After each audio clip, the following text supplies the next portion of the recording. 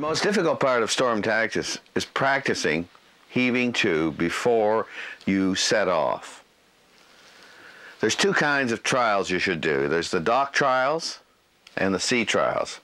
In the dock trials, you want to check that your pennant, bridle, lead, and your para-anchor leads are all clear of obstructions so you don't get chafe on your gear.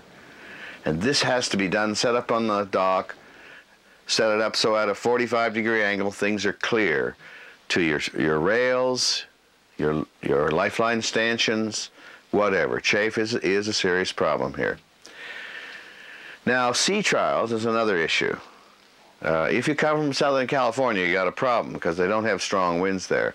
You do need at least 30 knots of wind to practice with trysail separately and with the para-anchor in conjunction with the trysail.